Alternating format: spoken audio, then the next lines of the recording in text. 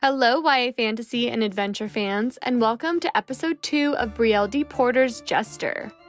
My name is Kayla, and this is Camcat Unwrapped.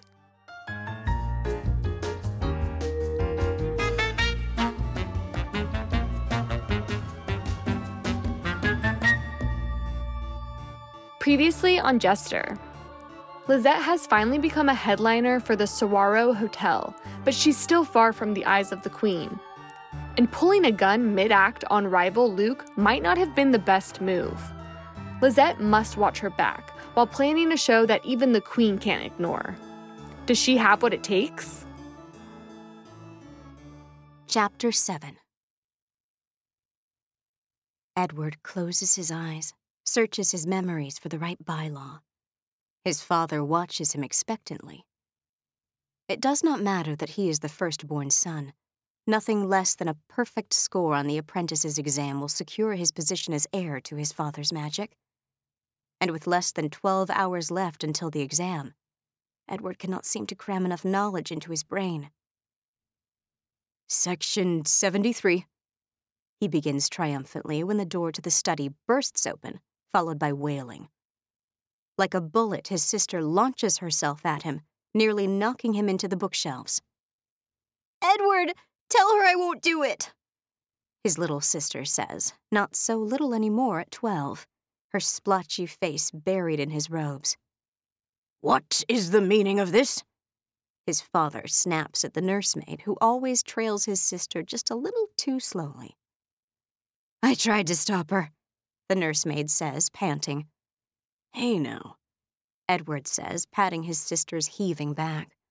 He can feel his father's gaze like lead weighing on him. "What's wrong?" She looks up at him, eyes watery. "They've assigned me to Madame Luell." The smile on his lips feels suddenly false, too cheery. "The seamstress?" She nods, squaring her shoulders, even though her wet lashes still threaten to spill over. "I won't do it, Edward. I won't be apprenticed to a seamstress." "You ungrateful child," their father says, rounding on her. "After everything we've done to secure you such a prestigious apprenticeship." "But, Papa, I want to apprentice with you," his sister breaks in. "Please just give me a chance." Before their father can purple any deeper, Edward catches his sister's arm gently. "Lisette, you know Papa can only take on one apprentice." He doesn't add what they both know, that he was chosen long before she was born, that their father's blood magic can be passed on only to a single heir, that she'd never even had a chance. At his touch, all the fight goes out of her. She slumps in one of the high-backed leather chairs, eyes red. "Madame Luell is a renowned seamstress," Edward adds. "You really are lucky, you know." The lie tastes like ashes on his tongue. He tries not to think of his sister's messy attempts at embroidery, her inability to sit still. Surely, though, she will grow into her apprenticeship just as he has grown into his. "But I want magic like you," Lisette bursts out. Edward's heart twists at the raw emotion on her face. "Enough!" Their father slams a hand against his desk, startling Lisette. "Hattie, kindly remove the child so we can return to Edward's studies." Hattie scurries in to obey, grasping Lisette by the arm. "Come now, Lisette." Lisette wrenches her arm free, but follows Hattie reluctantly from the room. Edward tries to catch her eye as she leaves, throws her one last encouraging smile. But she does not look at him again, the door gliding shut behind her. Chapter 8. The saguaro squats, like the cactus it was named for, in the sagebrush district of Oasis. It's still on the main strip, but farther down, at a respectful distance from its luxury cousins. The designer boutiques have faded into kitschy souvenir shops and liquor stores. A towering cactus stands in front of the entrance, which would be impressive if not for the tacky cowboy hat someone has stuck on top. The landscape would best be described as manicured desert, although manicured is a stretch. Sweeps of red rock and smaller versions of the cactus out front dot the sparse grounds. I wrinkle my nose. Rock means scorpions. The hotel itself is faded, beaten by years of sun and desert wind, but still majestic. Everything is as well maintained as an aging whore. I squint up at the sparkling letters that spell out, "Welcome to the fabulous Saguaro Hotel and Casino," and wonder if it doubles as a brothel, like many of the lower-end hotels. All in all, though, it's a decent hotel, miles above Bird of Paradise, miles beneath the crown. I grit my teeth and clutch my meager belongings. It's a journey, I remind myself, picking through the scattered rock to the entrance. You're farther than you were yesterday. But the truth pricks at me like a bundle of cactus needles. Still not good enough. The door attendant is as faded as the hotel itself, his wrinkled uniform dusty. He opens the doors for me without a word, and my heart sinks even further. Any hotel willing to let someone like myself in without question is not exactly a classy establishment. Resigned, I make my way up to the front desk, which is made of sandstone. A bleached bison skull stares sightlessly from the heavy wooden beam above the lobby. The receptionist, a plump girl with the thickest eyelashes I've ever seen, smiles at me. Another bad sign. Welcome to the Saguaro. Are we checking in today? I look around to see if perhaps I was followed in by another patron, but it's just me. The receptionist's name badge reads Ellie Mae. I'm the new headliner for the Saguaro. Rose said to talk to you about a room. Of course. The receptionist chirps, pulling out the guest list. It's a faded ledger with so many blots and crossouts I wince. Her pen tracks the page, leaving behind a faint black line, until it hits my name with an excited smudge. Oh, a magician! How exciting. What sorts of magic tricks do you perform? I've never met someone who talked solely in exclamation marks before. It's exhausting just listening to her. However, I can never pass up the opportunity to talk about my show. Oh, you know, knives, fire, death-defying feats, revenge. I say airily, as though discussing the weather. Nobody likes a braggart, after all. The usual. Ellie Mae's eyes are round. Well, it sounds extraordinary. Perhaps I can check it out after one of my shifts. I'd be honored, I say, and this time I mean it. Ellie Mae hands me 2 scratched keys shaped like cacti, one for theater access and one for my room.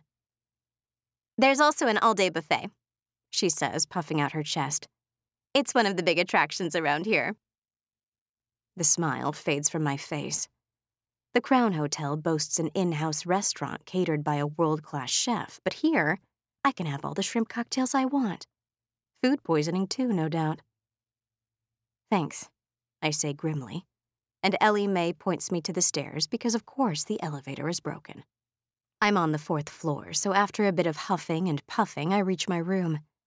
There's a cigarette burn in the carpet, which is dotted with tired-looking coyotes. But other than that, it's not bad. A crisp, clean white bed, a clawfoot tub, and even my very own cactus. I sit on the bed, well-worn springs giving it my weight. It really is a vast improvement over Bird of Paradise, I think absently, tapping the end of a particularly menacing cactus needle. No bedbugs, at least. It's a stepping stone is all, a temporary stop. The Queen will be here in 2 days, which means I have only 2 days to make sure my name is as well known as Luke's. The next morning, after a bath in the tepid water that never seems to get cold enough despite the extensive groaning from the pipes, I make my way down to the Saguaro Theater. My theater. A framed advertisement next to the doors showcases the Saguaro's past headliner, Cassidy Bell. Cactus needles protrude from every inch of available flesh on her body, even her eyeballs. I wince. Apparently, Cassidy's magical ability was extreme pain tolerance. It's not difficult to figure out why she was fired. With only one ability, most magicians lack the versatility needed to stay fresh and keep up ticket sales, which, as it happens, is my strength. Pushing open the garish teal doors, eyes still adjusting to the dimness of the theater, I take in the space. Candelabras, more suited to a haunted house than a theater, hang over a cluster of tables offering a meager halo of yellowish light. The tables are small, designed to house only 4 audience members each. The stage itself is only a few paces long, 2 steps above the rest of the theater. I finger the tasseled ropes tying back moth-eaten velvet curtains. Staring out at the tables, I quickly calculate how many guests the tiny theater can manage.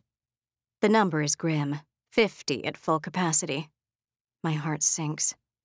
The Panthers Theater can seat at least 500, the Crown as many as 1,000. Smaller is not always worse, I remind myself. It's a different setup than I expected, but it allows a level of intimacy between the performers and the audience. I make a mental note to work the tables into my next show. A moth beats itself against the light of one of the candelabras, casting frenetic shadows across the room. I sit on the stage, which isn't even high enough for my legs to dangle off the edge, my boots scuffing the stained carpet. I have a theater, dingy and cramped though it may be. Now all I need is a show. I need an act good enough to get the Queen to the saguaro. It's not hard to see why the Jester is almost always chosen from the Crown acts. For you to be considered for Jester, the Queen must attend one of your performances. Only those lucky few will be allowed to perform in the final show when the Queen selects the next Jester. The Queen rarely deigns to leave the Crown during her visits to Oasis. Rumor has it she hardly even leaves her rooms, much less the hotel itself, so competitors get creative trying to attract her attention. I need to get in front of her somehow, find a way to stand out from a sea of other performers. After bribing a Crown housekeeper, I find out the Queen's exact arrival time to Oasis. I pass not 1 but 2 monstrous billboards featuring Luke as the Panthers' Jester act, not including the massive one hulking next to the Crown. I plant myself as far away from his leer as possible, trying hard to ignore the way his eyes track me, even on an advertisement. A small crowd has gathered when the Queen's motor car pulls up, despite all attempts to be discreet. The car is nondescript, the sort of bland luxury car every courtier drives in Oasis. If it weren't for my tip, I'd never have guessed this was the Queen. A large man in a dark suit stands mute, holding open the door as the Queen exits. I've never seen the Queen in person, so it's strange at first to see the woman whose image graces the giant painting in the lobby of the Crown Hotel. She is pale, almost translucent. Gold hair catches the sunlight, which she squints against. Before she can even raise a hand to block the sun, an umbrella is deployed, shielding her fragile complexion. Here is a woman who has never had to open a single door for herself. Her heavy velvet dress hangs on her, wilting in the heat. She looks like a relic, a traveler from a different time, and she is as out of place here in Oasis as feathers on a tarantula. Turning, she plucks a tiny girl from the car. The girl is just as preposterously dressed as the Queen, in a dress dripping with so many bows she looks like a cake topper. This must be the Crown Princess. Instead of the pallor of her mother, red blooms on her cheeks, and her little rosebud lips purse in disapproval at the sweltering heat. The Queen anxiously fusses, brushing away the child's sweaty curls, then passes her to a nearby attendant. Swaying on her feet, the Queen pays no heed to the assortment of curious onlookers. She takes the proffered arm of a bodyguard, her thin arms as frail as an 80-year-old woman, and ducks into the hotel without a word. It's a disappointment after waiting so long, and rather than sating my curiosity about the mysterious woman I'll be competing for, it does nothing but stoke it.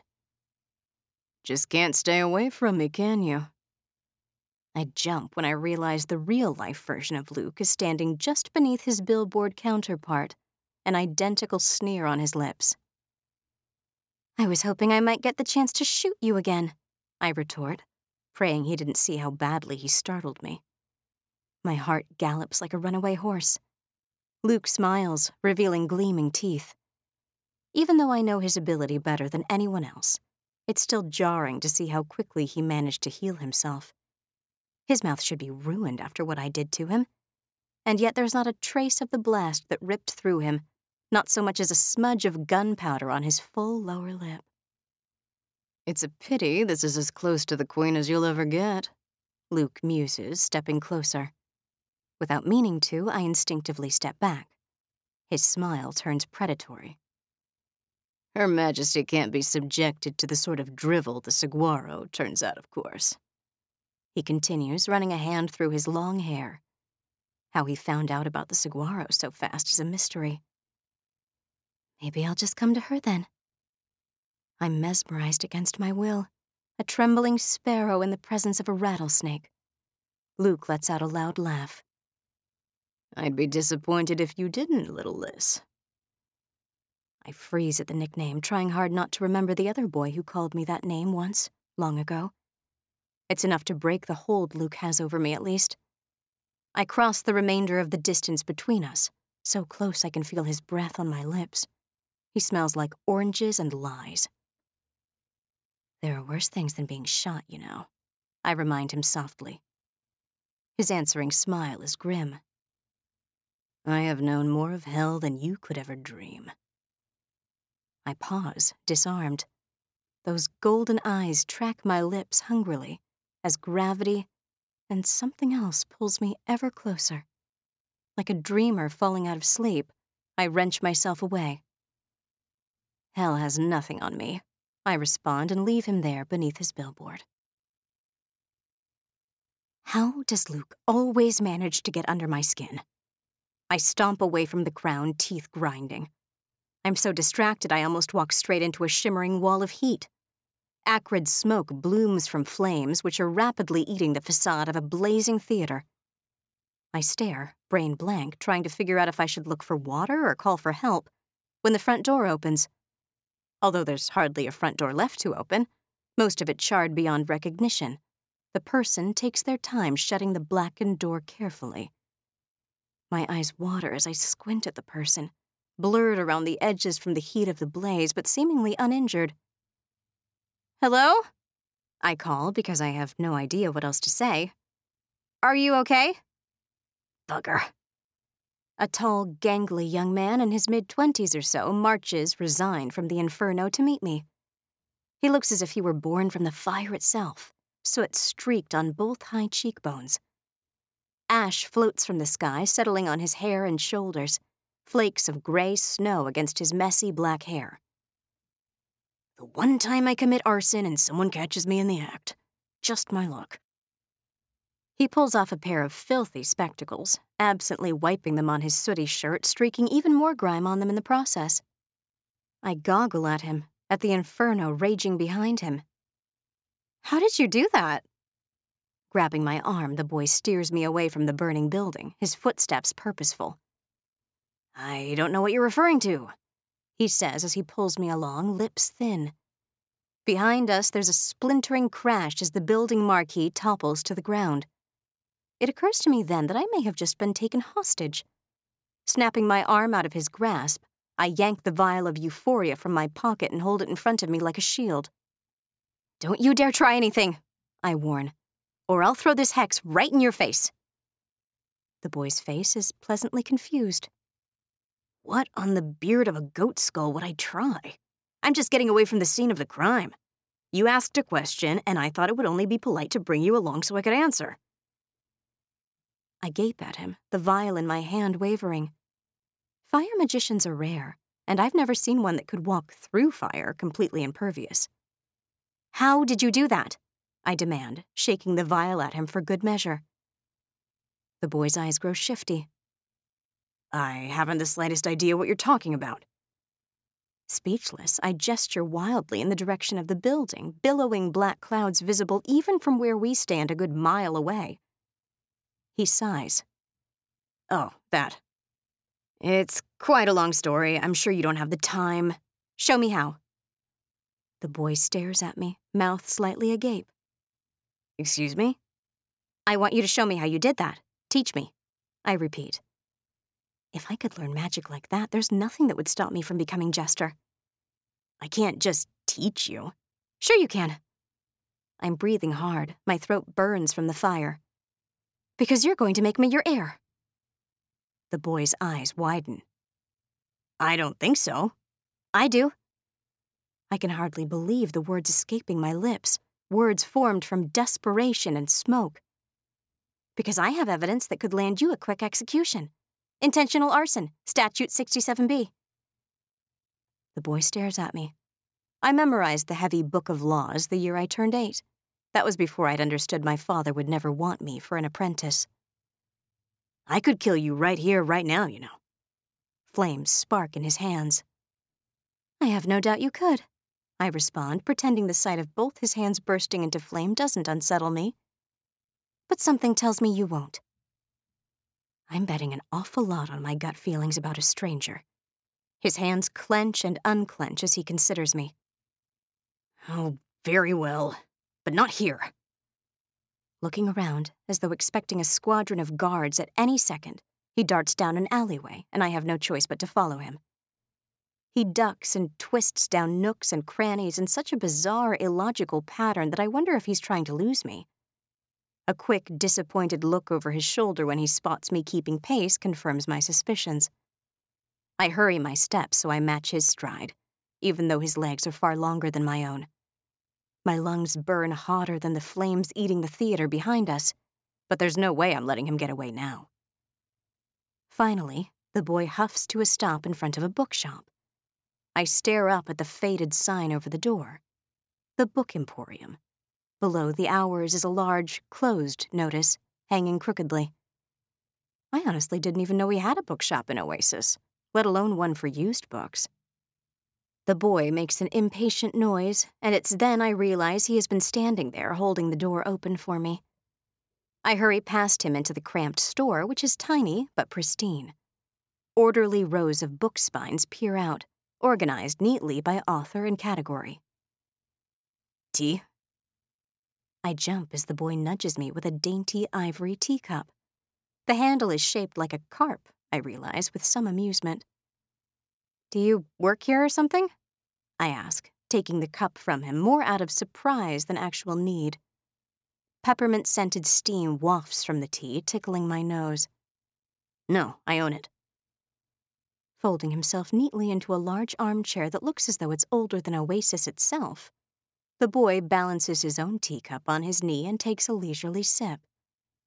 I gape around the shop. Please, sit down.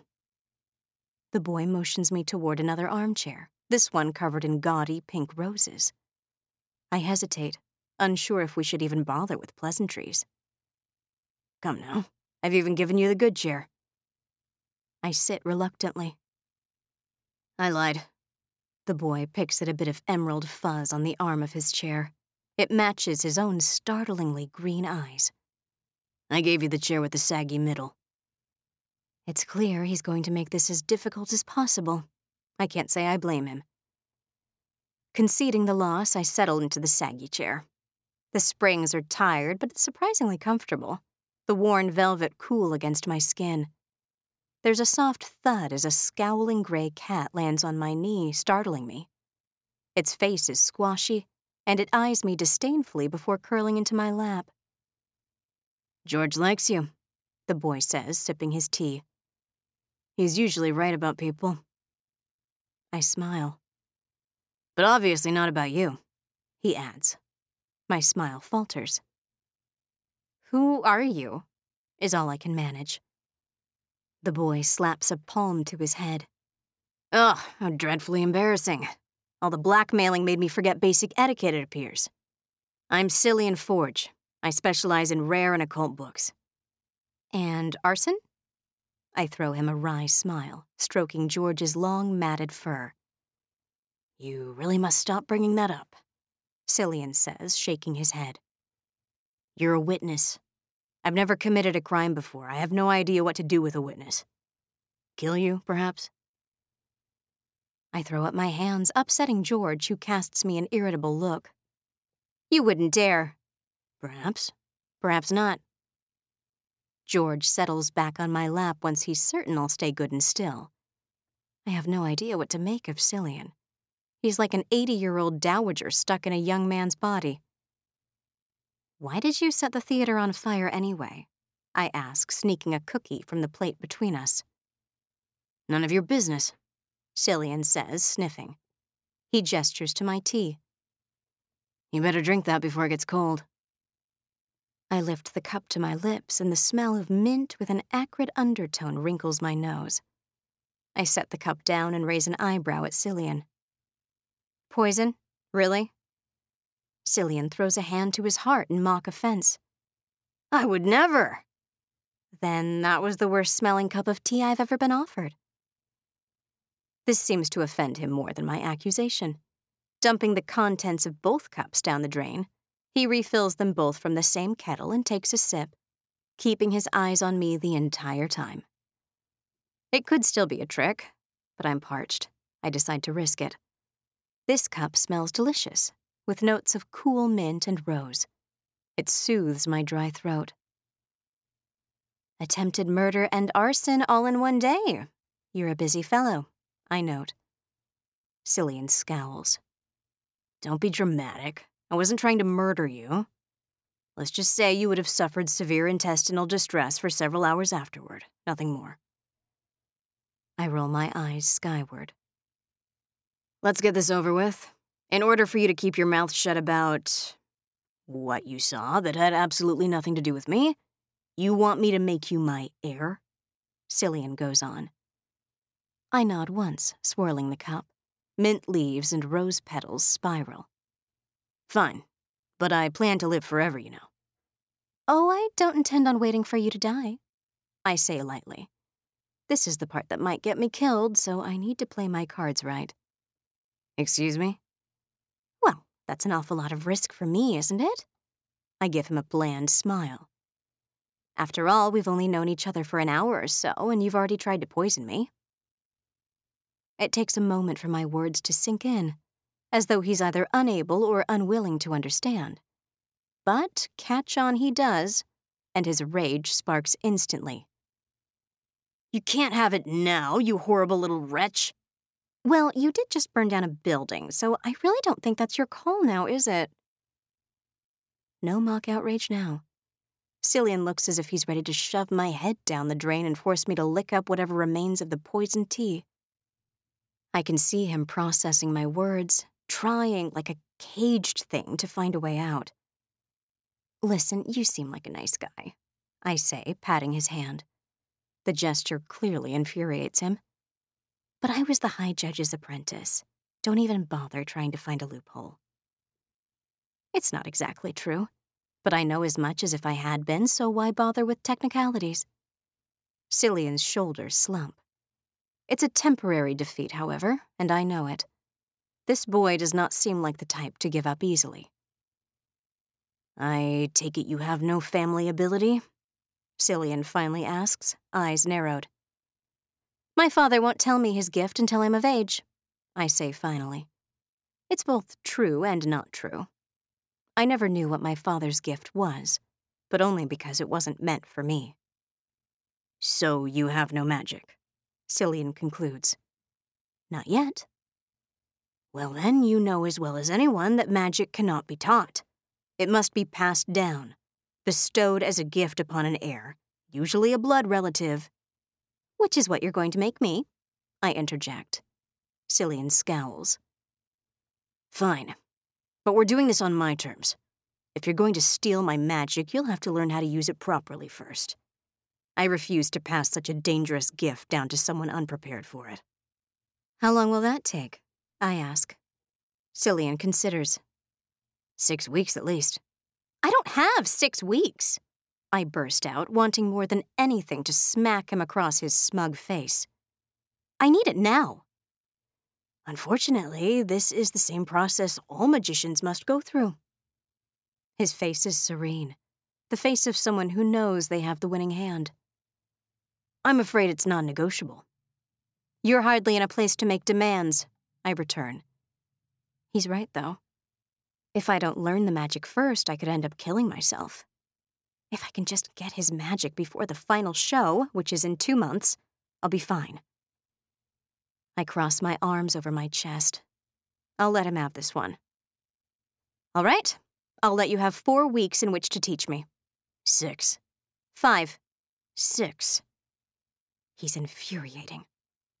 You'll give it to me whenever I'm ready, I snarl, to which he only smirks. All right, he amends, like a saint bestowing a blessing. I'll give you my magic as soon as you've proved you can pass the apprentice's exam. Come back tomorrow and we'll start your lessons. It's too easy. I don't trust him. I want it in blood. Cillian stares. Blood pacts are binding, and no amount of magic or hesitation can undo a deal sealed in blood. No. The word breathes out of him, so quiet I almost don't hear. It's that or death, I shrug. Your choice. Who's going to believe you? Cillian growls. The High Judge is dead, and you have no evidence. The word of a witness can be confirmed, especially once the crime has been investigated thoroughly. I let my words sink in like hooks. Of course, I am sure you covered your tracks completely, though, and absolutely no damning evidence will come to light during the investigation, thorough arsonist that you seem to be. I lean back, pretending to pick at my fingernails, but secretly watch Cillian closely through my eyelashes. His face is gray as he processes my threat, no doubt going through every last step of the crime in his head exactly as I'd hoped. Fine, he snarls finally. I try not to let my relief show, though it courses through me like a wave. Unfolding a dainty penknife, he slices the palm of his hand, careful to catch the blood that spills from the wound before it can stain the carpet. Delicately, he wipes the knife on a handkerchief before passing it to me, jaw clenched. I draw the same blade across my own palm, trying not to wince at the sudden flash of pain. Cillian scowls as a rivulet of blood escapes my trembling hand, blooming on the periwinkle tablecloth below. I clasp his hand before he can change his mind, sealing the pact. He grips my hand so tight my finger bones crack, but the deal is done. I will be heir to his magic. If he doesn't kill me first. Chapter 9.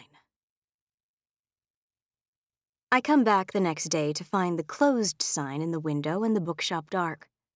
Even with my face pressed against the glass, I can't make out any movement beyond a few dust motes floating in the sunlight that the window lets in. I pound on the door until my knuckles are scraped and raw, but no one answers. A jiggle of the door handle reveals a very locked door. Only one thing left to do. Reaching into my pocket, I remove a packet of matches, striking one on the brick facade. The match flares to life instantly, insignificant in the glare of the sun. I wave it across the bottom of the door, the flames licking at the wood eagerly. The wood is old, and the fire devours it quickly, belching smoke as it goes. What in the blazes are you doing? The window jerks open, revealing a livid Cillian. I give him my best smile. I so hate being late to my engagements. Cursing, Cillian disappears into the smoke again, reappearing with a kettle full of water which he attempts to douse the fire with. Although the fire hisses in response, it still takes 3 more kettles to kill it completely. Cillian stands, staring at his blackened and smoking door before turning to me with a sour look. Do come in. Ducking past the remains of the door, I take a seat in the rose chair and wait expectantly.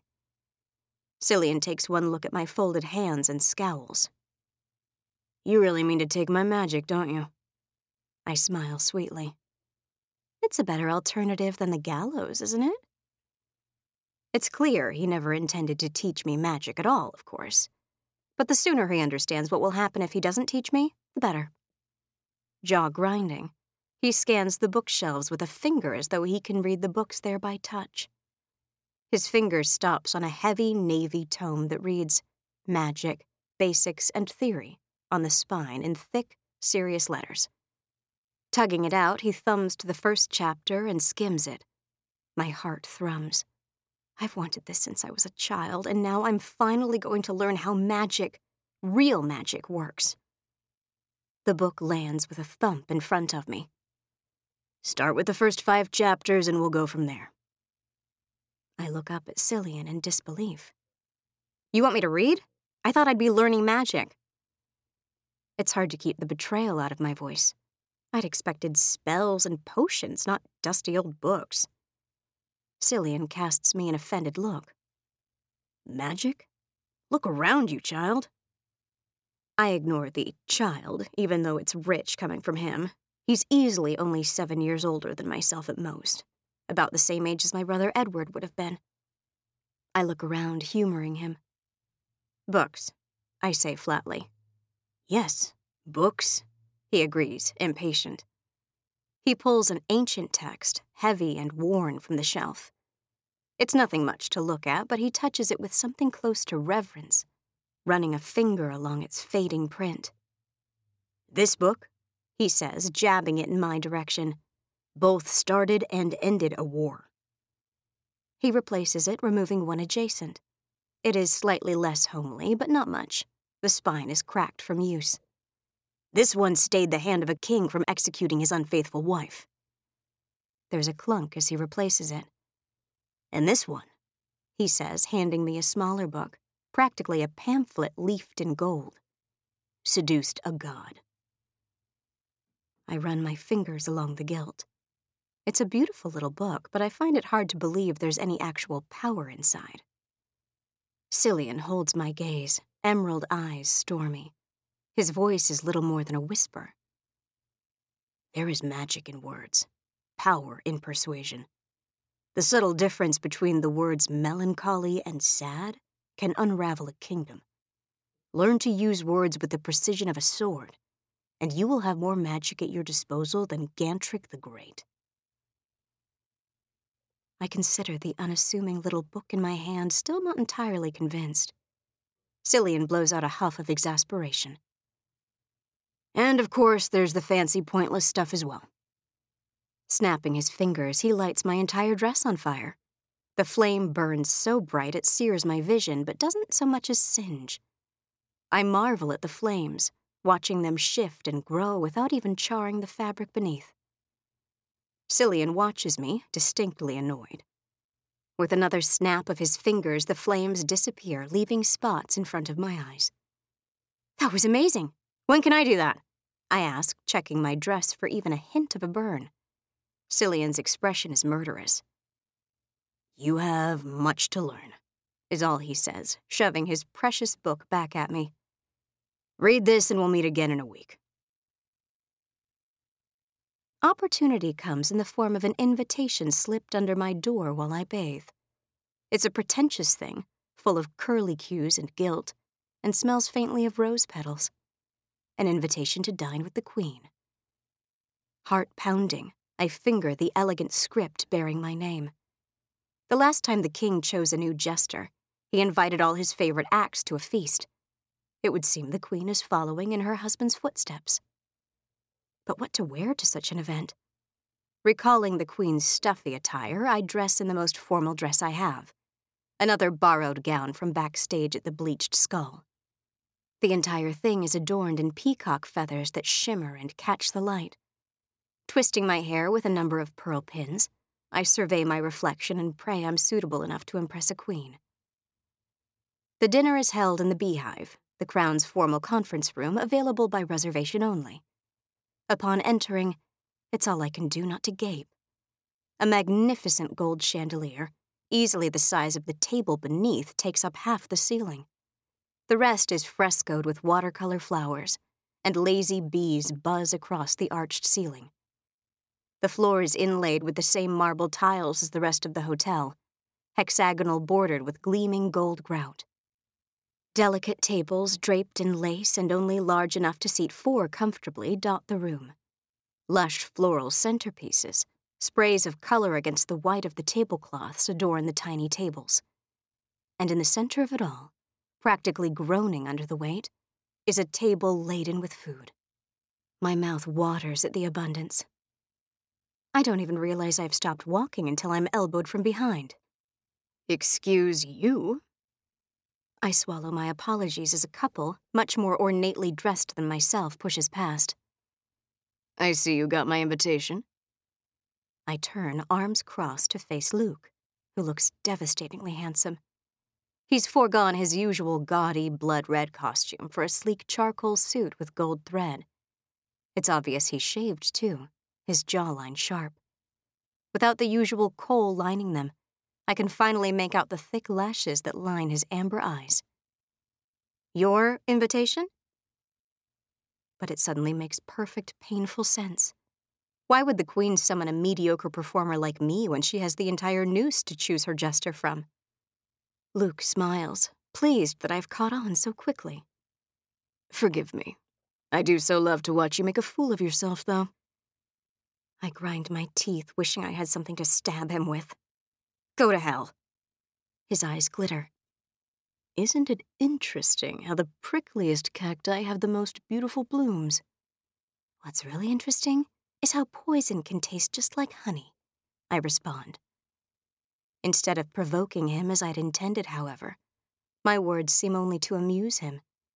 To my surprise, he takes my arm, guiding me toward the tables. You know what they say about rattlesnakes, right? If you waste all your time trying to kill the snake that bit you, you'll die from the venom. I tighten my grip on his arm, nails biting into the thick fabric of his suit. The only question is, which of us is the rattlesnake? I ask as we make our way to one of the tables farthest from the Queen's, on the outskirts of the room. Luke leans in, adjusting my cheap necklace, lips brushing my ears. Isn't it obvious? I shrug him away, ignoring the way my ear still burns. Oh dear, no room for you, Luke says, flicking one of the table cards. Perhaps you can have the leftovers once we're finished. He's gone before I can respond, lean figure cutting back toward the center of the room. I bite my tongue so hard I taste blood as he takes a seat at the Queen's table, where there is only room for 3 besides the Queen herself. The realization hits me with the force of a train. The Queen doesn't even know I exist. Without Luke's invitation, I wouldn't even be here. His supposed chivalry was just an excuse for him to grind me under his snakeskin boots. I clench my teeth, hugging the wall as the true guests take their seats. The competition has yet to begin, and I'm already losing. I should leave, but I'm frozen, watching as the guests taste the first course, slices of raw salmon, so thin they're transparent, laid gracefully over a mouthful of rice, sprinkled with roe and garnished with a bite of ginger. As we are so far inland, seafood is the height of luxury. My mouth waters watching. It's been more years than I can count since I last had fish, and the sight of Luke savoring his own food as he chats with the Queen rankles me. Peacock feathers are bad luck, you know. I look up to see a dour-looking girl staring at me from across the table with what is apparently deep disapproval.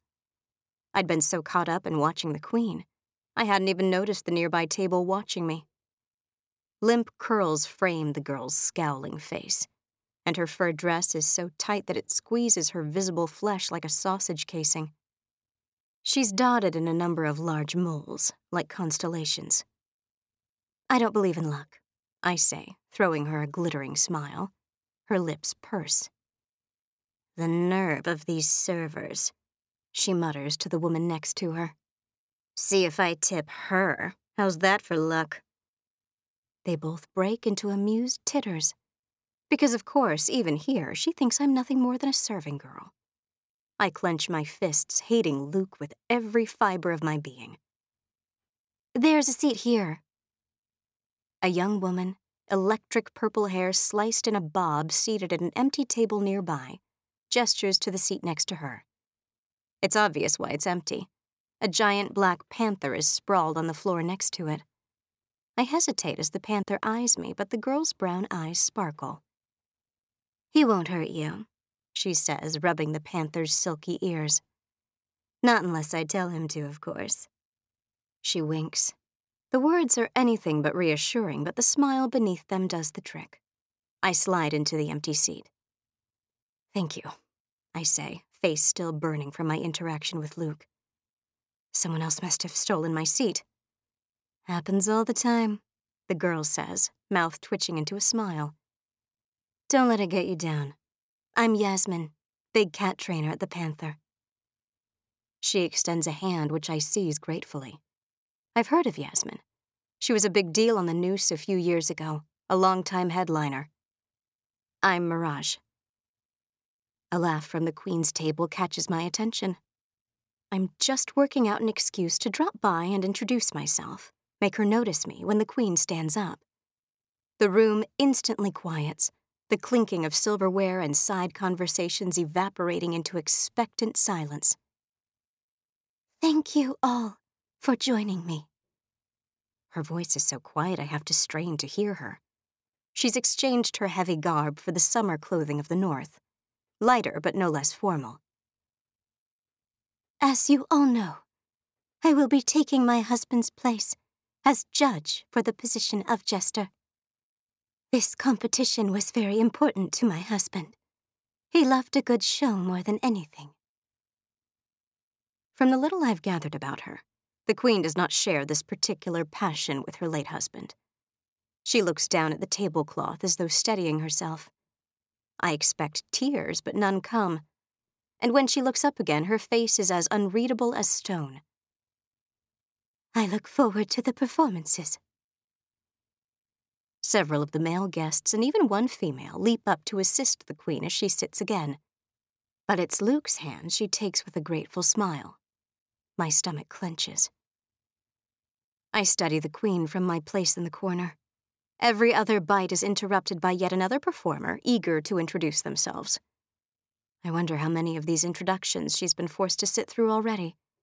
Her eyes are glazed, her gestures the result of years of etiquette training, automatic. In a room full of the elite of Oasis, she looks bored. Death before boredom. It's the motto of the Jester. Anyone can be Jester, magic or no. All the late king really cared about was who could entertain him best. The last Jester wasn't even a performer, she was a chef. Flavia hailed from the East Isles, and word on the Noose was that her iced coconut cakes were so good. A fight once broke out at the king's dessert table over the last one, ending in the death of a courtier. This is the first time a Jester is to be chosen since the king's death. It's been 7 years since the king's selection, and 3 years since the Queen retired the chef shortly after her husband's death. Whatever the king felt about entertainment, it's obvious his wife does not feel the same. I'm on my feet, across the room before I have time to plan, before I have time to remember I don't belong here. Luke catches sight of my approach and nudges his neighbor. I ignore the satisfied smirk that sweeps across his face and drop a heavy knife next to the Queen's dish with a thunk. Startled, she looks up. Your Majesty, have you ever played hilt or blade? The guard across the room straightens, hand drifting to the revolver tucked neatly in his waistband. The Queen stares at the knife, then me. I beg your pardon? It's a game. You pick one person at the table and ask them to choose, hilt or blade. I don't believe I've played. Is there a problem, Your Highness? The guard materializes next to my shoulder, grabbing me not so gently. I jerk away, but his grip is iron. It's only a game, relax. Can't you see how bored she is? The Queen considers me. For one terrifying moment, I'm sure she'll arrest me. Instead, her face smooths and she waves away the guard. It's been a long time since I've experienced the many amusements and pleasures Oasis has to offer. Let her continue. The guard lets go reluctantly but does not resume his position at the door, choosing instead to station himself directly behind the Queen. Picking up the dagger, I point it directly at Luke, who chokes on a mouthful of shark fin soup and scrambles to regain his composure. Hilt or blade?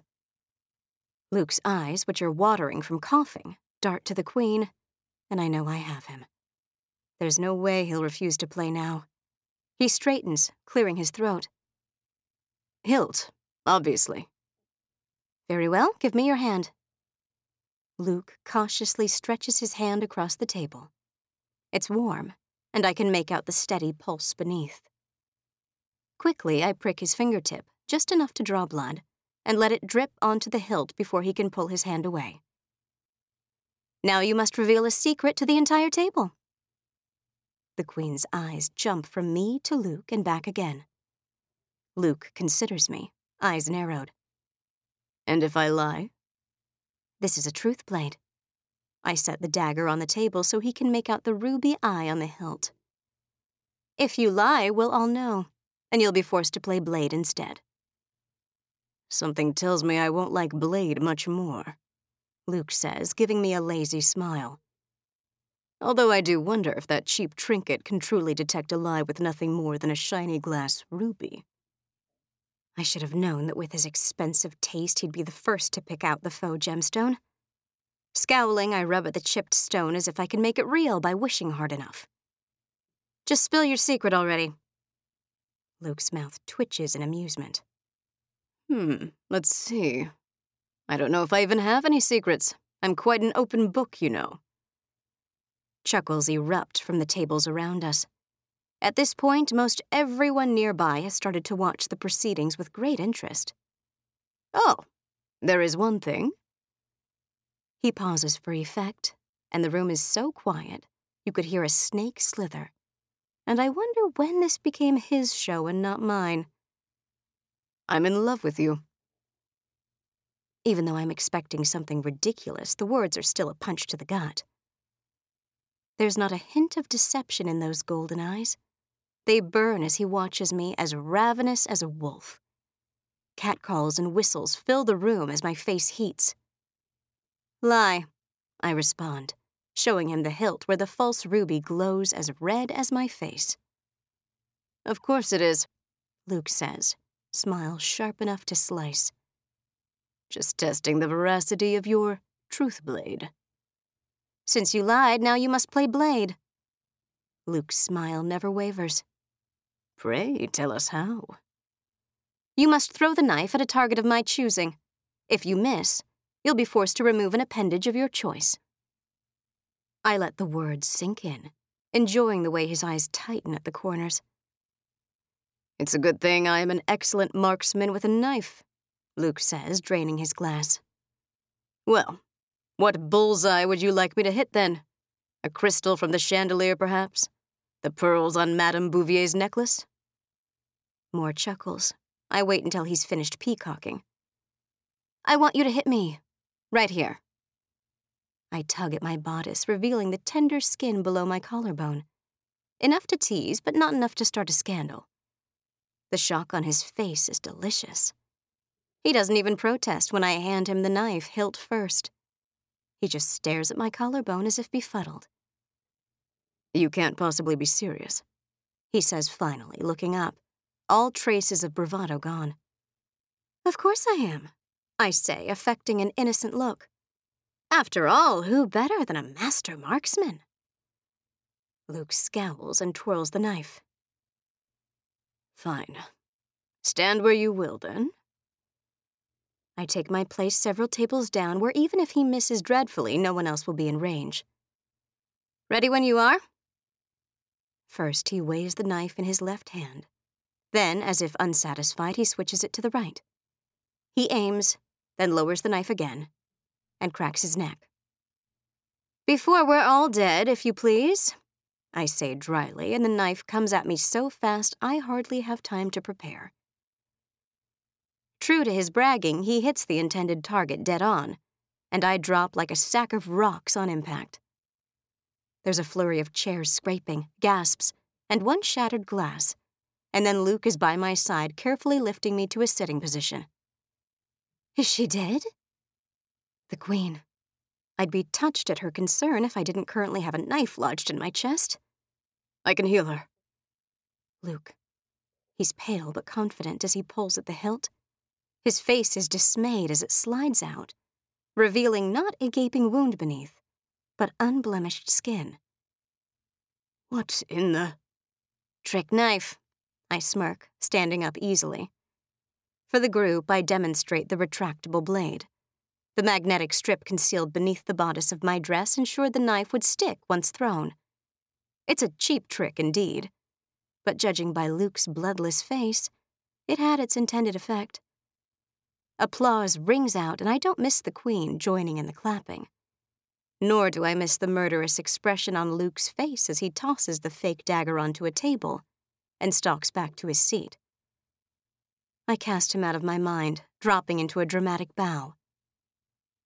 Thank you for playing. My name is Mirage, and I'll be performing at the Saguaro tomorrow night. Remember who entertained you during this fascinating dinner when you consider your choice for Jester.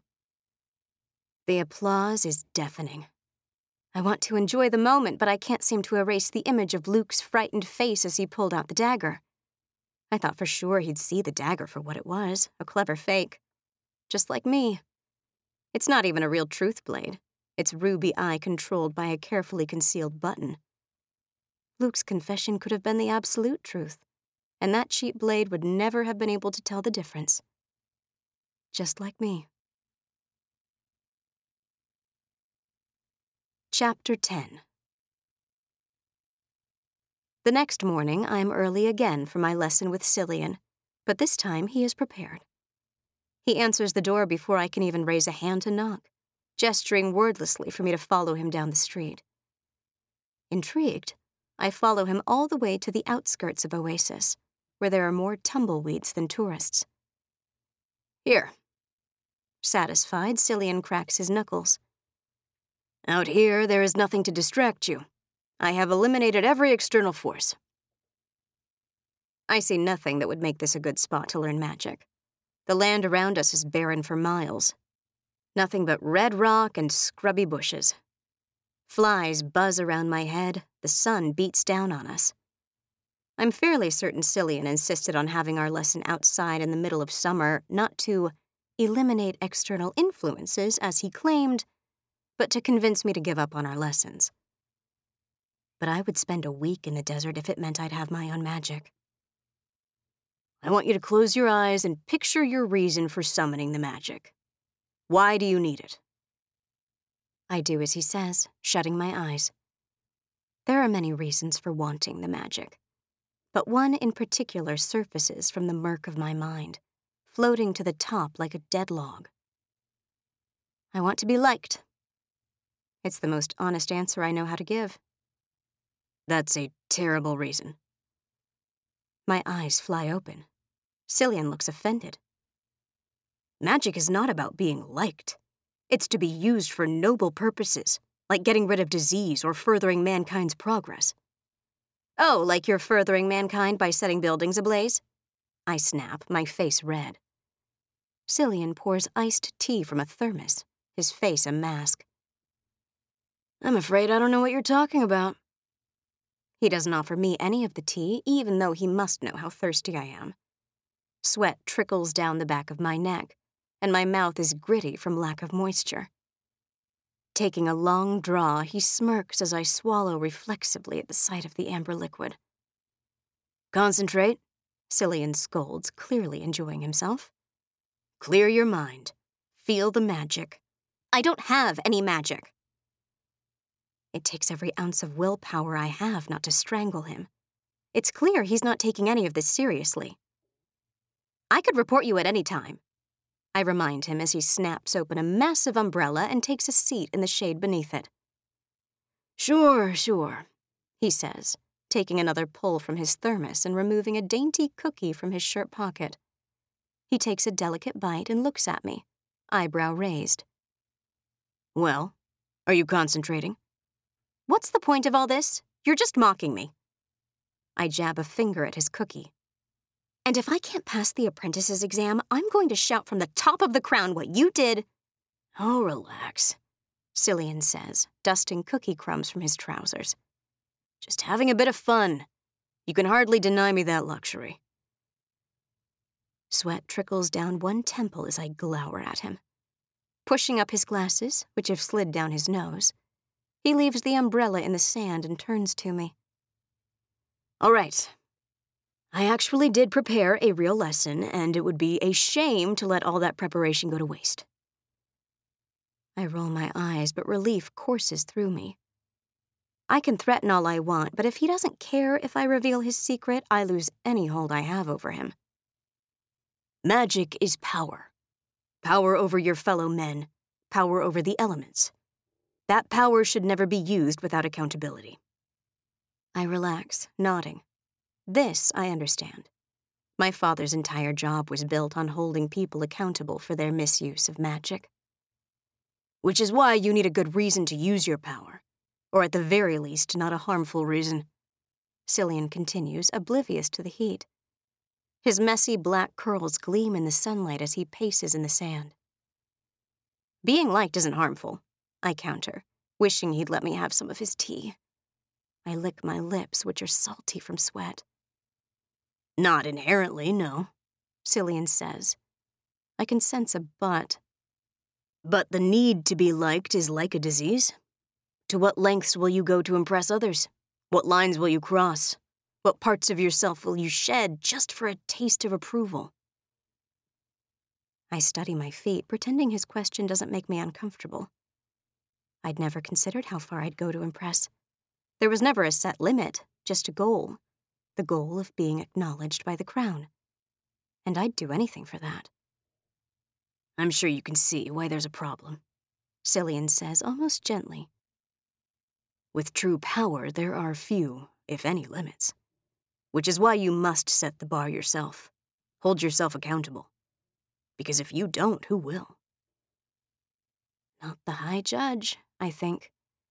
The only man with more power than a king, sentenced to execution for his own loss of control.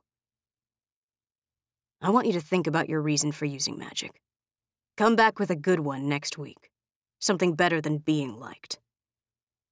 Cillian thrusts a mountain of books at me, and I curse, struggling under the sudden weight. Oh, and read these. Cillian's words follow me all the way back to the saguaro. What are my limits? Deep down, I know there is no cost too high, nothing I wouldn't sacrifice. The bruising on my chest from Luke's knife throw is spectacular, a colorful reminder of the cost I paid to get the Queen's attention. And now that I have it, I need to make sure my first show is worth the sacrifice. I need something new, something I haven't used on the streets that people haven't seen before. Nothing impresses crowds more than novelty. Which is how I find myself with a sword 3 inches down my throat.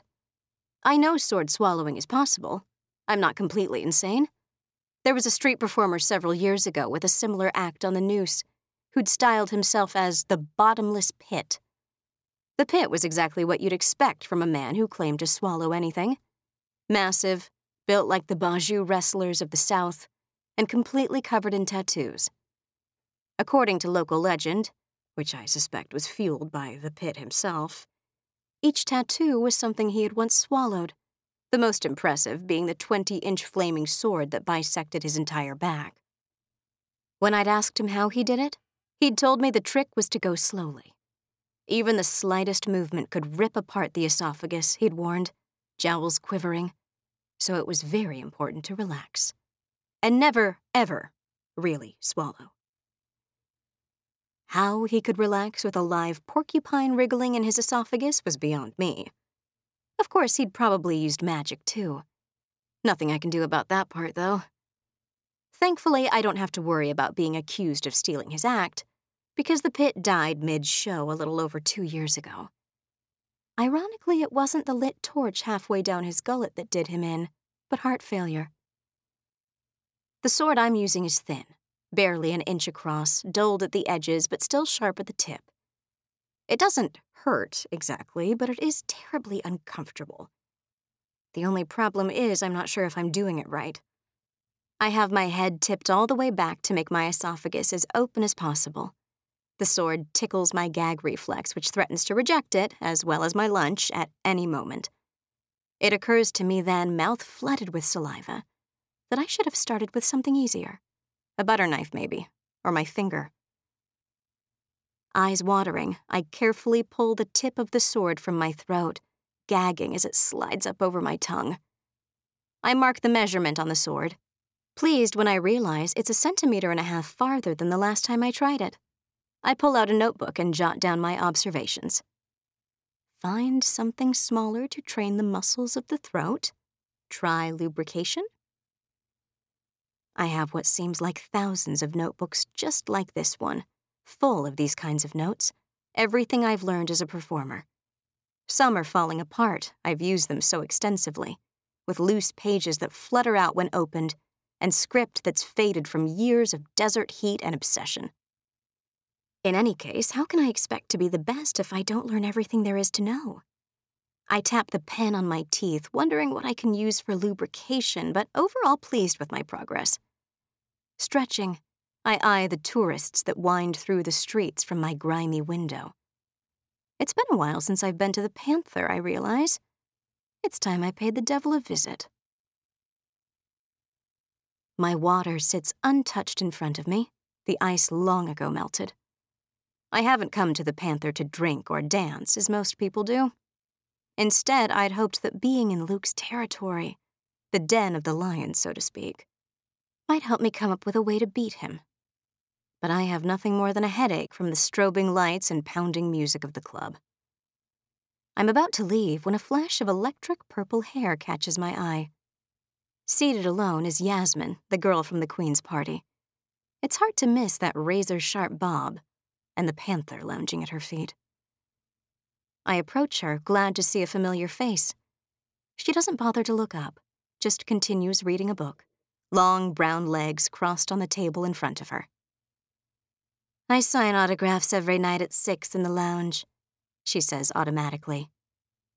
"I'm not here for an autograph," I say, flustered. She looks up, blinking, as though just remembering where she is. "Mirage!" The Panther lets out a velvet growl. "Sit," she instructs the big cat. He does so balefully, yawning, the lights from the strobes catching on one gleaming fang. A thick tail flicks my ankle, and it's all I can do to remain nonchalant. "Hilt or blade," she muses, snapping the book shut. "That was a riot." "Thanks." She's not rude or condescending like some of the other big shot performers are. "Anything to make the devil squirm," I say. Personally, I'd prefer him writhing to squirming. The book lies forgotten next to an empty glass, her spot marked with a napkin. Yasmin's smile is sharp, slicing. The Panther licks at one enormous paw, his golden eyes fixed on me. I'm not surprised she and Luke don't get along, even though they share a stage. Sibling rivalries, as they're known in the business, tend to crop up when two acts compete for ticket sales. And I know of more than a few theater managers who play off these natural rivalries to drive up sales. Her fingers tighten on the edge of the table before she remembers herself. She flags down a serving girl and grabs a bright blue drink, then gestures to me. "Thirsty?" I shake my head, but she grabs one anyway, pushing it toward me. The liquid inside is tropical and smells like the ocean, if the ocean were made of fruit. "Word on the news is you're Luke's biggest competition for Jester." Her dark eyes survey me over her drink. I take a sip of my own, hoping to downplay the thrill her words send through me. Her fingers tap her glass absently to the heavy beat of the music as she considers me. "I'm having a party on the rooftop tonight," she says finally. "You should come." I catch the stupid smile that threatens to cover my face just in time and settle instead for a casual nod.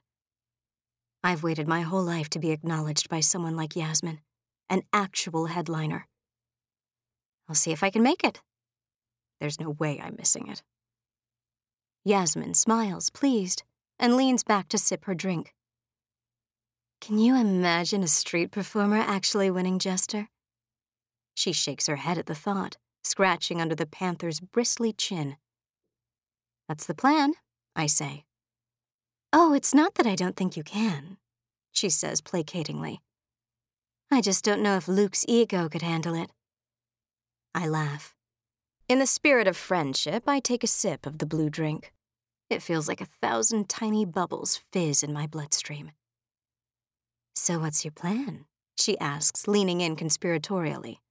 I mimic her without meaning to. "What plan?" She lets out an exasperated sigh. "For beating Luke, of course." "Well, I've got a fantastic show lined up." Yasmin's already shaking her head. That's not enough. You've got to find out his weakness and exploit it. You mean, like, cheating? I'm not above it, but a weird part of me wants to win without cheating. Prove that I'm good enough. Oh, you have got a long way to go, she sighs. You're not on the streets anymore. Listen, you want to beat Luke? Check the storage closet backstage at 6:15. She winks at me surreptitiously and nudges the big black cat with a toe. Come on, Eco. We've got a show to get ready for. 6:23. Crouched in the dust backstage at the Panther near a box of masks, I'm beginning to feel a fool. The glow from Yasmin's unexpected attention fades more and more with each passing minute, leaving me with something like a hangover. I wouldn't be surprised if Luke himself were somehow behind the whole thing. Yasmin just another of his plants. I'm about to leave when a loud retching sound comes from inside the storage closet. I tap lightly on the door. All right in there? The voice that answers is hoarse. Go away. Nerves? I ask sympathetically, leaning against the door. More retching. Poor sop. Twisting the handle, I tug open the door. And there, hunched over a mop bucket, pale and shaking, is Luke. My hand flies to my mouth. Devils! Luke looks up, wan, dragging a hand across his mouth. Of course it's you, he says, resigned. Are you okay? I ask, even though it's obvious he's not. He'd better pull himself together. I glance at the clock. His show is in less than 30 minutes, and I can't help the eagerness that rises inside of me. If Luke is too sick to perform... Ate some bad quail or something, he mutters, pushing the bucket away. I furrow my brow. You have stage fright. It dawns on me with certainty. This was what Yasmin wanted me to see. Luke doesn't bother to contradict me, just holds his head in his hands as though he can stop the shaking that way. It's almost too much. The great Luke, performer of death-defying feats, afraid of the stage. Go on, then, Luke says, waving me away, still pale. You know you're dying to tell everyone. You finally have an advantage over me. May as well use it. I pause. He's right, but it feels so cheap. I lean against the door, taking in the sight of my enemy brought to his knees from fear.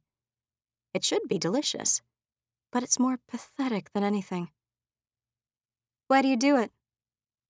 Luke looks up as though surprised to see me there still. What? Vomit up a perfectly good meal before every performance? I swallow back a smile. Yes and no. Luke studies me for a moment. Do you take me for a fool? Now I don't bother fighting the grin that slides across my face.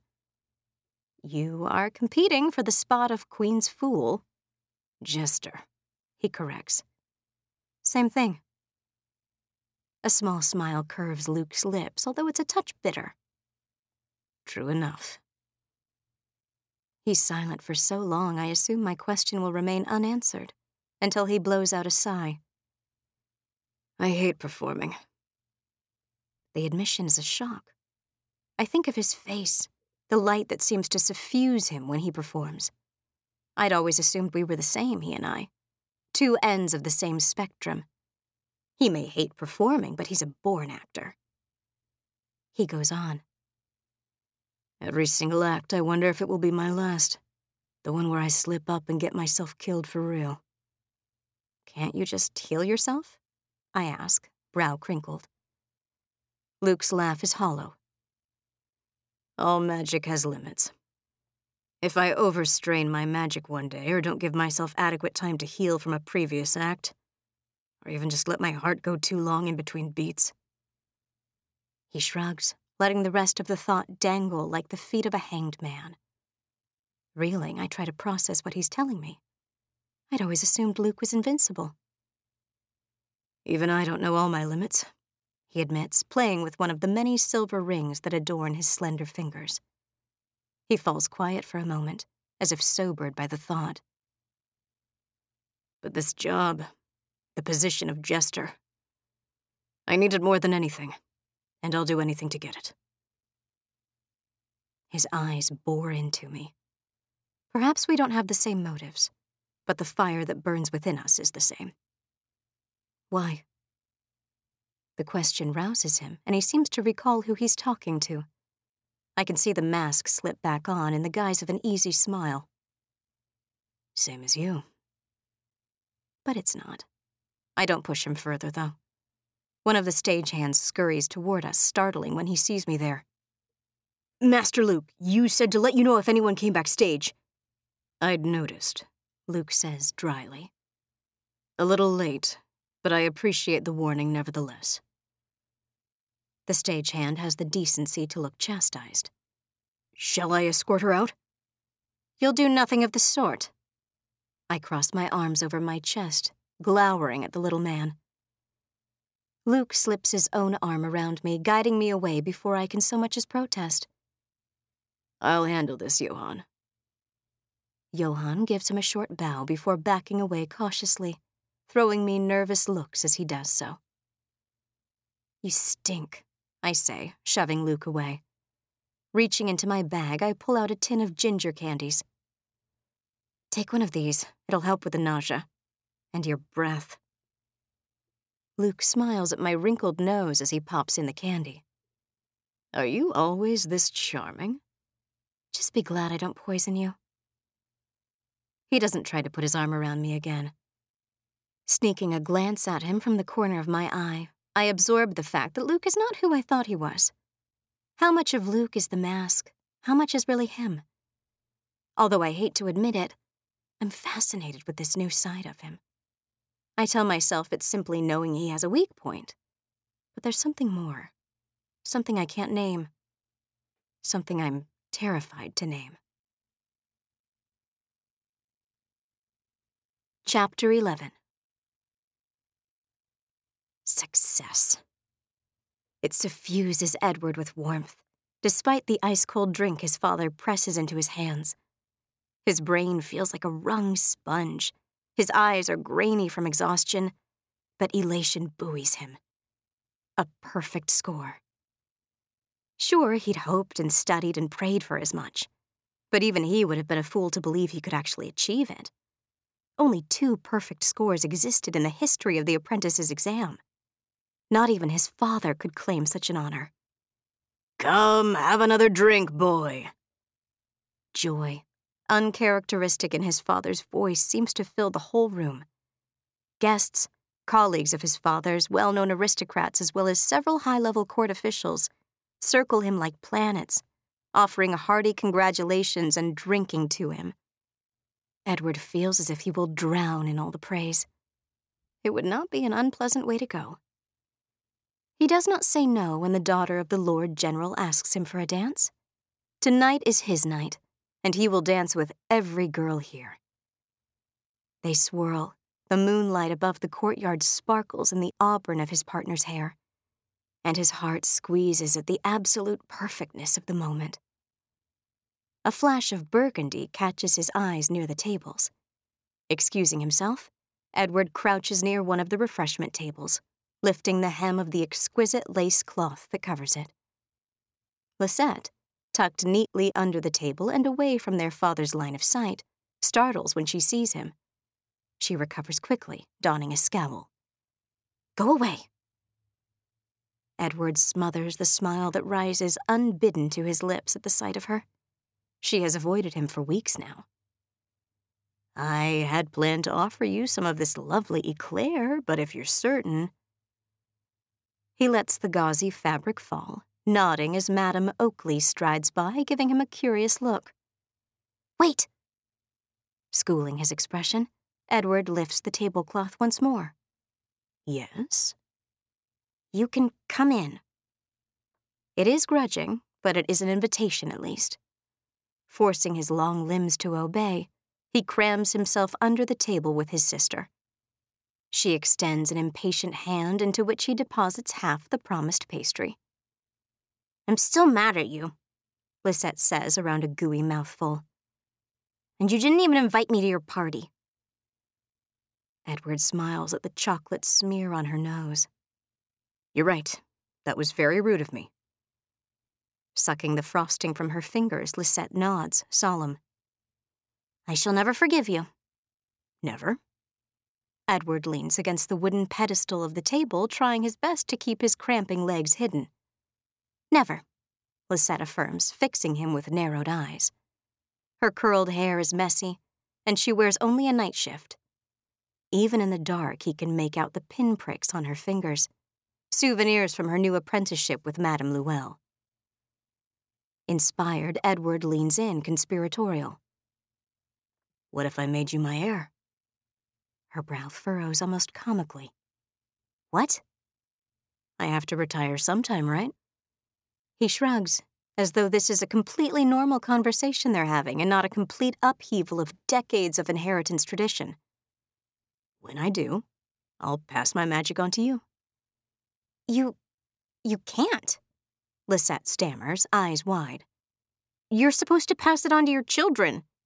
I don't have to, Edward says, tugging one of her curls. Captain Flint didn't. He didn't have any kids, Lisette argues. But he can see the way the idea has caught hold in her mind, ensnared her. How about this then? Edward says, thinking fast. If I have any children one day, your future nieces or nephews, when you're ready to retire, you pick your favorite and make them your heir. He sits back, pleased. Sure, his future wife might hate him one day for this little agreement, but Edward can't think of anyone he'd rather choose for his heir. Lisette scrutinizes him, face screwed up, as if waiting for him to yell, Gotcha. I mean it, little Liz, Edward says gently, grasping one of her warm hands in his. If you want it, it's yours. Her mouth opens and closes, as though the night breeze has stolen the words from her. Yes, please. Edward laughs as she wraps him in a stranglehold, his head knocking into the underside of the table. Easy, easy. I've got a party to get back to. Lisette releases him, unable to hide the smile that has overtaken her face. And you should get back to bed before Papa sees, Edward adds, doing his best to look stern. He's probably droning on about international law to Lord Danley, Lisette says, rolling her eyes. He'll never even know I'm here. Edward stifles a smile. Very well, but if you get caught, don't you dare drag me into it. I won't, Lisette promises. Smiling, Edward discreetly lifts the tablecloth, looking for any courtiers in the nearby vicinity, before sliding awkwardly out from underneath. Oh, good evening again, Madam Oakley, he says, brushing the dust from his suit, as the old dowager stares at him from a nearby table. A hand tugs at one trouser leg, and Edward looks down. Edward! Lisette's stage whisper is loud enough to attract the attention of several courtiers milling by, who as a courtesy pretend not to see the daughter of the high judge hiding under a refreshment table. Yes? Her gaze is earnest. I was never really mad at you, you know. He leans down and chucks her chin. I know. It's too bad that Lisette's opportunity to impress the Queen at dinner was muddied by her mercurial feelings for Luke. At least she can still claim the victory. And her new allies might help to give her a real shot at becoming Jester, as long as she can keep her eyes on the prize. Stay tuned for more! So don't forget to subscribe to CamCat Unwrapped. If you don't want to miss a beat, listen to Jester now on the audiobook platform of your choice. All our books are also available in print and ebook formats on camcatbooks.com or wherever books are sold. You can find Brielle Porter on social media at Briellums, and make sure you follow us at CamCat Books. Tune in to hear all our audiobooks as we release them right here on CamCat Unwrapped as serialized podcasts. The first 2 episodes of every book can always be found here, but subsequent episodes will be available for free listening only for a short time after their release. After that, they'll be gone, but don't worry, the audiobooks are available for purchase on Audible and other major retailers. CamCat Unwrapped also offers other CamCat books as podcasts. Also, check out our background episodes where we unwrap exclusive content relating to our books, including interviews with the authors, editors, and other industry professionals. Before you go, please take a moment to leave us a review on your preferred podcast platform.